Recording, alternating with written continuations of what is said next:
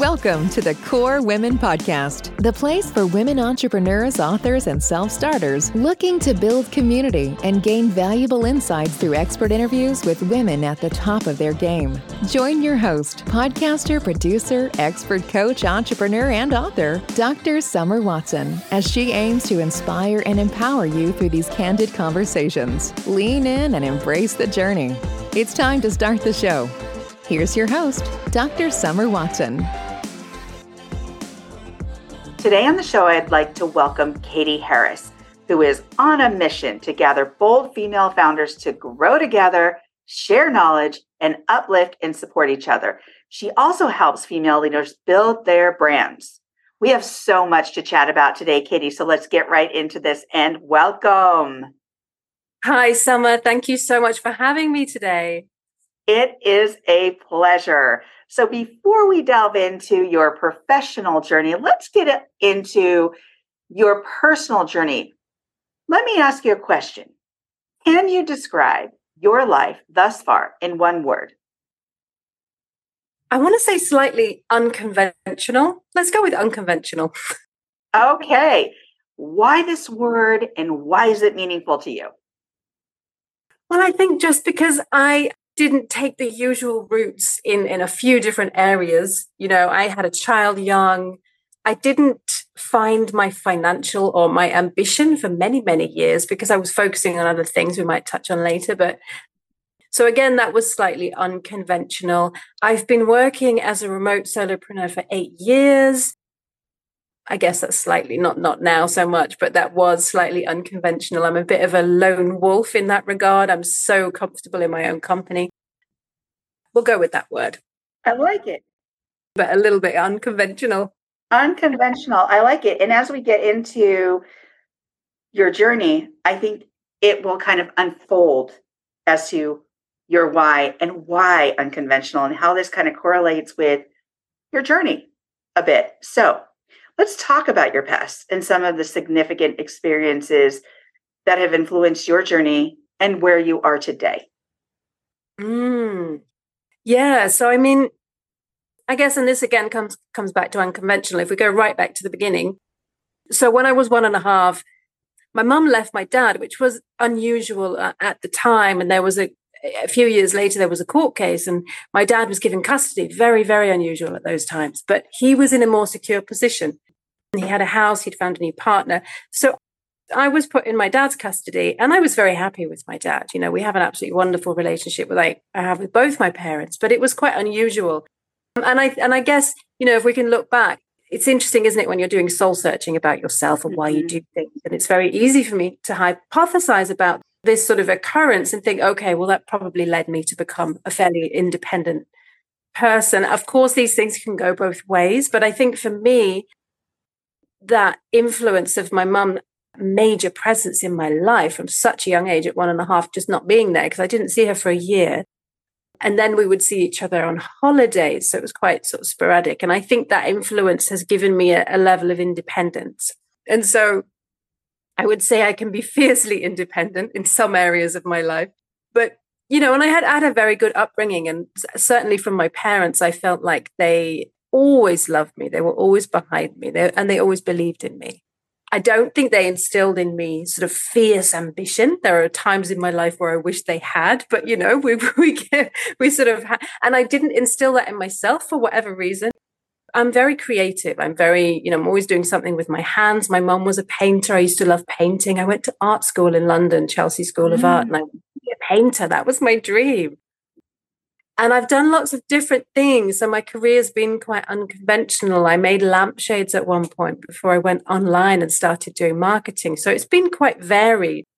And then, of course, I had my daughter young. I was 22. And that was not planned.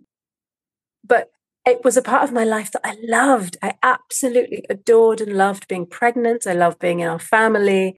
And I loved raising her as every aspect of raising her. But I was in a little bubble when I was pregnant and giving birth and all that jazz. It sort of really worked for me. You know, I was 22 when I gave birth, so my body was ripe for it.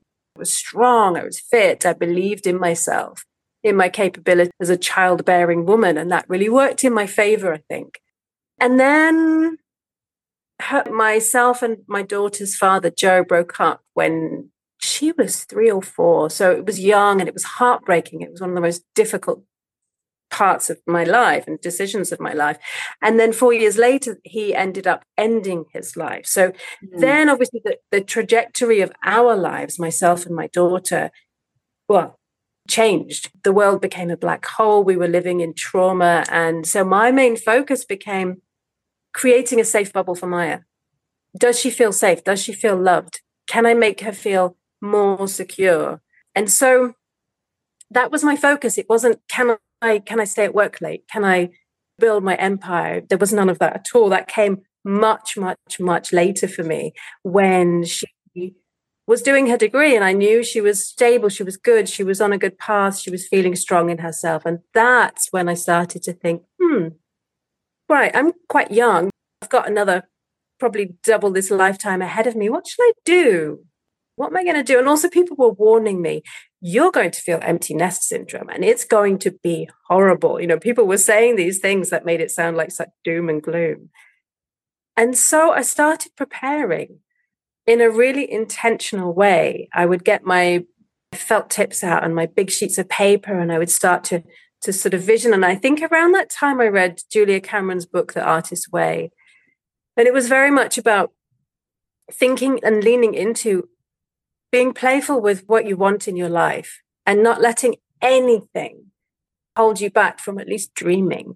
What could I do? I could do anything in the world. If nothing was holding me back, what would I do? And the thing that came through for me was travel. So that's when the seed was planted to start working online. And from that point, I'd been hand stitching lampshades in a basement in Bristol, selling them to various places. It wasn't a successful business in financial regards, but I did get them into Liberty of London, which I was really proud of. And it was my first entrepreneurial venture and I loved it. But then I decided, okay, if I want to travel, I'm not really going to be lugging around all these lampshades and cotton and threads. So how do I do this? So I decided I need to go online. And then things started to change. And that's when I started to become more career focused in a different way, now that I knew Maya was settled. That is such an interesting journey. I want to go back a few steps and talk about the whole idea of being fiercely ambitious. Let's talk more about that. What does that mean to you? And how did you make that shift into, I don't know if we call it fiercely ambitious, but knowing your purpose and knowing your why? Yeah, I think for me, it's interesting. I would say, I've been blessed with certainly my father, who's very good at curious thinking and choosing words carefully, and always been blessed with this encouragement from him to create space and to actually think intentionally about what I would like in my life. But I also think that when I read that book, because I was kind of bimbling along, I had this child and I was really happy and I was raising her and she was young. And then, of course, when she was age 7, her father wasn't there anymore. And that was very, very, very traumatic. And that then became, well, that was just my focus. There was nothing else. It was, let's survive this. I was still working part-time around school and everything, and still being able to get to school gates.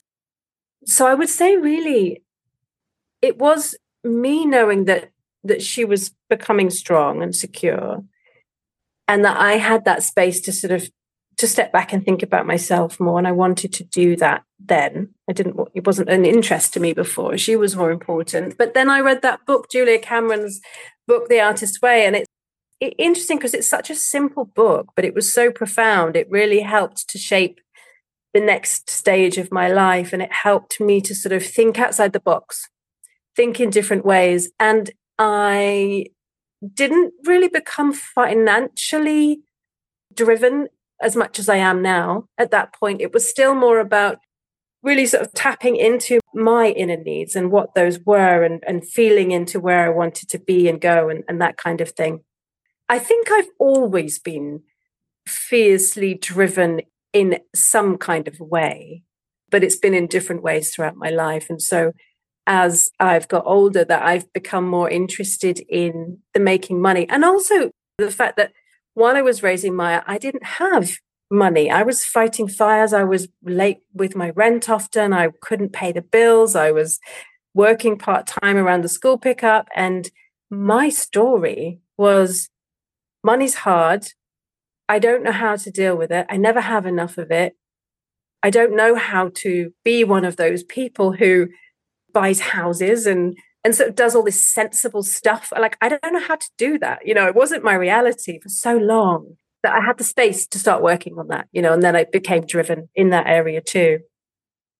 And I love hearing that, because a lot of times my partner and I, for the Life, Love, and Money show, we'll talk about our money DNA, and we'll talk about what we learned, how we were conditioned to understand money. Was money talked about? And many times for women, we are told, don't worry about money, or that's not something you talk about. Money's not what you talk about in groups. And yet that has to change because it certainly is something we need to talk about, something that we use every single day, something that we need to earn, something we make, something that provides a life, a living, a this, a future, and so forth. And so I love that you talk about having that shift, having that different purpose, having the space to think about Katie. You've thought about Maya and raising her and knowing that she's safe and she's courageous and modeling for her over the years. Now it was time for you to make a change. Let's talk about one of those changes and that one-way ticket you bought to take from the UK to Indonesia and the impetus for this move.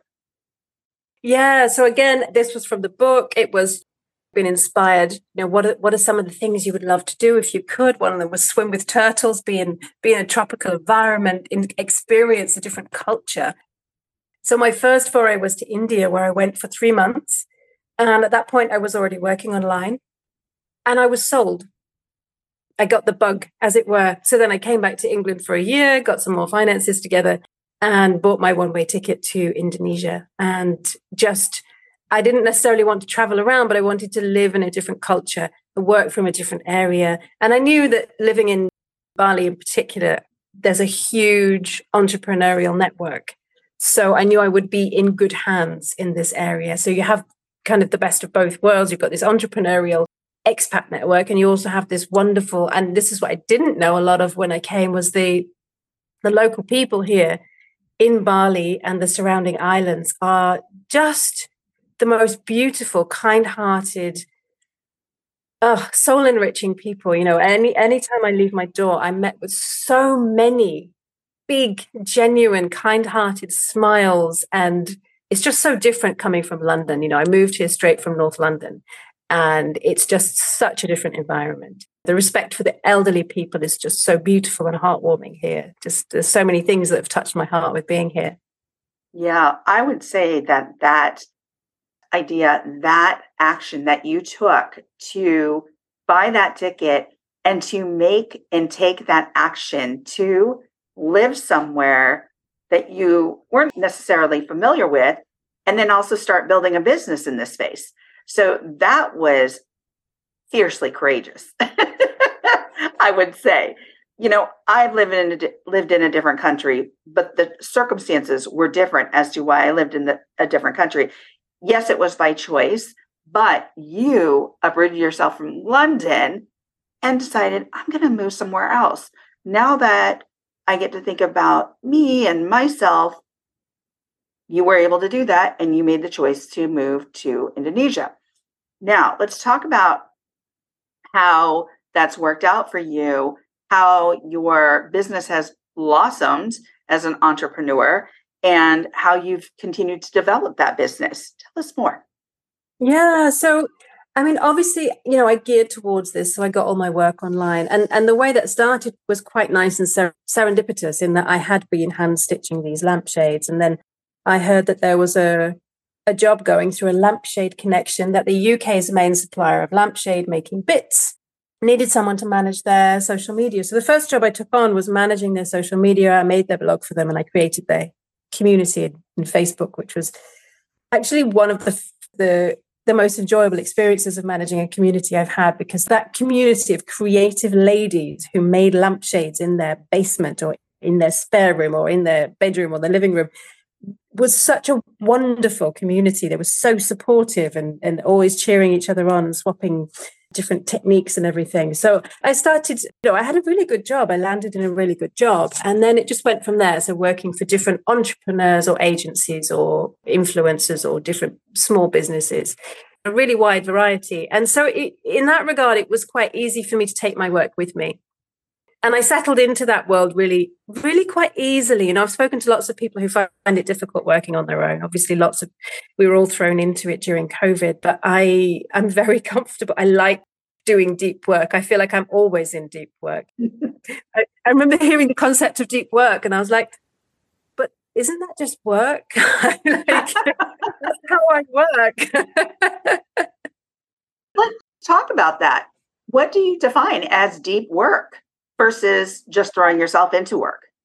Let's have a caveat here. I haven't read any of the books on deep work, but I would say for me, and especially because over the latter years, I've taken on more of the role of content writing and copywriting. So, and that especially is me putting myself in a very, very, very quiet space and thinking very, very deeply, either working from a transcript or a recording or, and gathering lots of different bits of information to, I'd say, I'm trying not to use the word deep again, in a very focused way as to how to sort of best put these words together to create the desired outcome of reaching that particular target market and their pain points, etc. For me, that's not something I can do in a cafe surrounded by people who might come and interrupt my train of thought, which, then can take me a while to sort of get back into it. Feels like it's almost like I'm anchored to the ground and I'm underwater.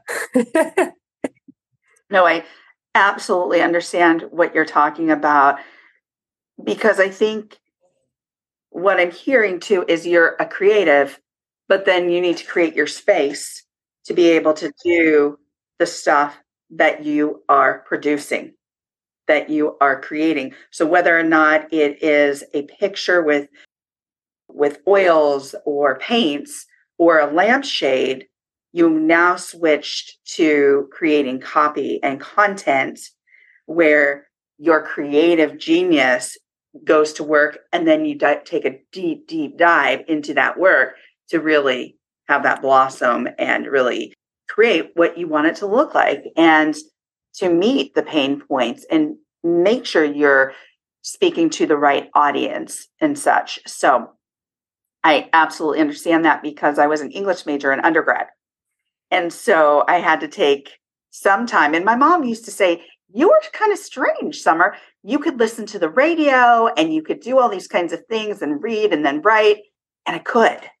I really could. And I still, to this day, I have an iPad next to me and I'll put something on for some white noise. And then I'll get into my writing, or I'll get into that creative mode, and I'll get into that really deep space. So I think we all have our own strategy, our own process. My daughter, she's like you. She has to work with the TV on. She always did. And it used to make me cringe because, I'm like, you should be focusing, but that's what she does. She's always done it. She still does it to this day. We each have our own process, and I needed it because I like that additional stimulation. Just knowing that there was something else there with me. I don't know. It was just really kind of strange. And so my mom used to be the same way. How do you do that? Shouldn't you turn that off? Are you going to be able to concentrate? Nope, I can. I really can. I've done it all my life. So, and there's another similarity here. When I was living in Okinawa, Japan, I had just gotten finished with my doctorate in 2005. My husband was in the military. We moved to Okinawa. And after I moved to Okinawa, there were no jobs for me. There were no jobs for a lot of spouses there. It's a small island, and I didn't know what I was going to do. I thought, I had just worked 5 years on this doctorate. What am I going to do? You know what I started doing? I started making lamps. No way. Yeah. So I would get these really cool bottles. and I taught myself how to drill holes in the back of the bottle with a diamond bit and oil and clay and all this stuff, and got the right drills. And I started making holes, and I started putting lights in them and making these great designs around the bottles. And I started a business to create lamps. Oh, we have to put those pictures somewhere. I've got some pictures of mine. You can put some pictures of yours. I absolutely will. So I love that you're taking this really incredible journey. It's courageous. It's adventurous. It's so many things. So I want to also get to, let's talk about how you're gathering female founders to support one another and the new group that you're creating. So having worked one-to-one for years and having worked hourly for years, actually, and having, still that money cycle of, I don't know how to expand from this. Mm-hmm. And that one thing I would say actually is just always get a mentor. Do not wait. Do not flail around for years. As soon as you can, get yourself a mentor in that regard. Actually, in January of this year, I went from having been working with other entrepreneurs and small businesses, helping them with their strategy and writing their content for them, to then deciding, you know what, I'm going to do this for myself now. I'm going to change up the way I'm doing this. And actually, I want to move from one-to-one. I want to work in groups. I want to work with groups of women. There's something really magical that happens when we come together and just open our mouths and share and speak and support each other and share the wisdom that we have. We are powerful beings, and there's something incredible that happens when we come together. So what I do is I help female founders to create powerful personal brands on LinkedIn. And the way that I'm doing that is I do work one-to-one still, but I also am building up to creating a cohort. So it'll be, something like 4 to 6 weeks. And it'll be a cohort where a group of women goes through the different stages of building that powerful personal brand using LinkedIn as the vehicle. And something I'm about to launch very, very soon. And this isn't deep work. I've been putting together the back end of a circle community. I wouldn't call that deep work, but my God, it's complicated. All projects can be unique and complicated. I thought I could do it in a day. My daughter's like, yeah, maybe add on 3 weeks to that, Mum. There will be a sort of free aspect, and then there will be different tiers to it. But really, for me, it's about bringing women together so that we can have a sharing space. That's going to be an aspect of it as well. We can gather live and we can go around and have a guided share. And it's all focused on brand building, what we're experiencing at that moment. Because obviously, there's so many layers to building our personal brand on LinkedIn. There's so many emotional layers that we have to peel off. And it's been really a learning curve for me, being able to be in the backseat, mostly with different companies, watching them peel off those layers and watching how, if you don't peel off those layers, it's not really going to work. You have to sort of peel off certain layers of vulnerability and get brave about just getting out there, telling people your story and letting go of worrying about what people think. As long as you're presenting yourself as a kind person and as long as you're aligning yourself with your business values, then you just have to get out there. And so this group is about helping people from that aspect, but also just from the operational aspect of, right, well, what do I do? What's my daily checklist? How do I do this in a way that's not wasting hours and hours of my precious time on a social media platform? How do I make sure that everything I'm doing is aligned with my business goals and is speaking to the target audience that I'm wanting to serve? Absolutely. And you're so right, Katie. When you own a business, it is always great to develop a community that you can tap into, that you can be supportive with and to, and be accountable to, and also help them and celebrate successes and be vulnerable with. So I absolutely love that. I also like the idea of somewhat providing that structure, that almost like templatizing in a way, how you can have this too, how you can have a brand, how you know how to market your brand, knowing what your demographic is, knowing the pain points. So all that strategy that comes along with building a business, understanding how you're actually going to reach those people is so valuable. And to have that community is so special. I'll give you an example. I get a lot of times, from clients, I've asked my parents, I've asked my uncle, I've asked my sister, and I'm thinking, okay, well, let me ask you a question. Are those people solopreneurs or entrepreneurs? And they'll say no. And I'm like, okay, well, this is why you might be getting the answers you're getting, because they don't necessarily have the experience and the insights of what it means to be either a solo or entrepreneur.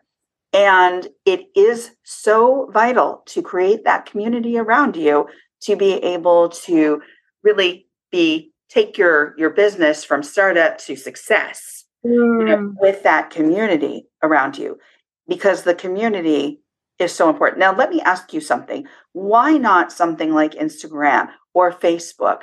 Why LinkedIn? Why is LinkedIn your medium, your platform? Tell us more, because I do love LinkedIn, but I didn't necessarily consider it my home at first. I considered Instagram my social media home, and then started developing another home at LinkedIn. So tell us how you started to develop your home at LinkedIn.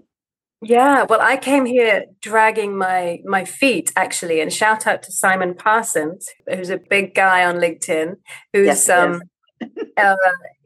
got an amazing audience, and he's built up a wonderful business here. And Simon and I met while we were doing Amy Porterfield's digital course online. So we met while we were doing that training, 2, perhaps 3 years ago. And I obviously was already working online, mainly using LinkedIn at that point, not so much, but using mostly Instagram, Facebook, Twitter, blogs, etc. And I, in fact, at that point was setting up my previous passion, which was landing happy, and I was mostly using Instagram. But Simon said, come over to LinkedIn because it's a really amazing community. And I'm like, yeah, I don't really believe you. It's just like all the rest. But I came along and I gave it a try. And actually, the way I gave it a try, I know myself, I know that I need accountability. And he was then running his early days versions of his wonderful course, the Leveraging LinkedIn, which was an 8-week boot camp. And so I was like, right, I need accountability. If I'm going to be over there, I need to make this work. I know myself. I know that I'm struggling with consistency a bit at the moment. So I joined his boot camp. And that's what changed everything, because then, and I recommend this to everyone, when you're starting, get yourself a mentor and get yourself in some kind of boot camp on the main social media platform that you're working with, because you need that. You need that accountability. You need to be consistent. It won't work if you're not. And and this is why I encourage people to build community early on. You need that energetic feedback loop to be completed as early as possible. And what I mean by that is you're going to be working 110% on your business, pouring out all this energy. And if you don't make those connections and those relationships as soon as possible, you won't have that energy come back to you. And you need that, because when it gets really tough, you're in an echo chamber and you're not making those face-to-face connections and you're not building relationships. You've got nothing feeding you, and you'll sit there and think, oh, I think I should give up. It's not working. So make those relationships as early on as you can. Get yourself a mentor and get yourself in a boot camp, because that will give you so much energy to propel you forward. And I am still friends with many of those people that I met on Simon's bootcamp today. And we still support each other and check in and have a phone call every now and then, and that feeds me and it keeps me going. And we all need that. Oh, absolutely. I love all of that great wisdom and advice and guidance, because I think LinkedIn is a very special place and there's some very incredible people there, such as Simon. He is wonderful. He is full of great knowledge and wisdom. He really is amazing, as are you. We have covered so many things here today. And as we come to the close of this interview, my last question for you is, Kati, if you were to leave the listeners with one tip to support their journey, what would it be? Well, I think it would summarize the 3 points that I just mentioned, and it would be, don't do it alone. Us women can do it alone. We're really good at doing it alone. I've done it alone for years, and you don't have to. And it's actually more fun, and you learn more quickly and you advance more quickly if you do it with support. So I would say, get yourself some support, whether that's from your mentor or a group coaching program. find the right person, do your research, but build yourself a community and do that with your audience too. So as soon as you can, get in the DMs, get on the phone with them, speak to them, build relationships and build yourself a community. And it will feed you so much and keep you going. Thank you, Kati, for joining me on the Core Women podcast today. Oh, thank you so much. It's been an absolute dream. Absolutely. Thank you so much. You can follow Kati Harris on LinkedIn. Thank you for joining us on the Core Women podcast with Dr. Summer Watson. We're so glad you're here and would love to connect more with you. Find us on Instagram, Facebook, and YouTube at Core Women, and on Twitter at Core Women 1. For more about Core Women and Dr. Watson, visit corewomen.com. Want more support and resources for amazing women like you? Great! Join Dr. Watson and Jen Fontanilla at the Life, Love, and Money Collective, a Core Women production that aids in understanding the key traits that might be getting in the way of living a life that you are absolutely passionate about. Connect with Summer and Jen and find out more at thelifeloveandmoney.com.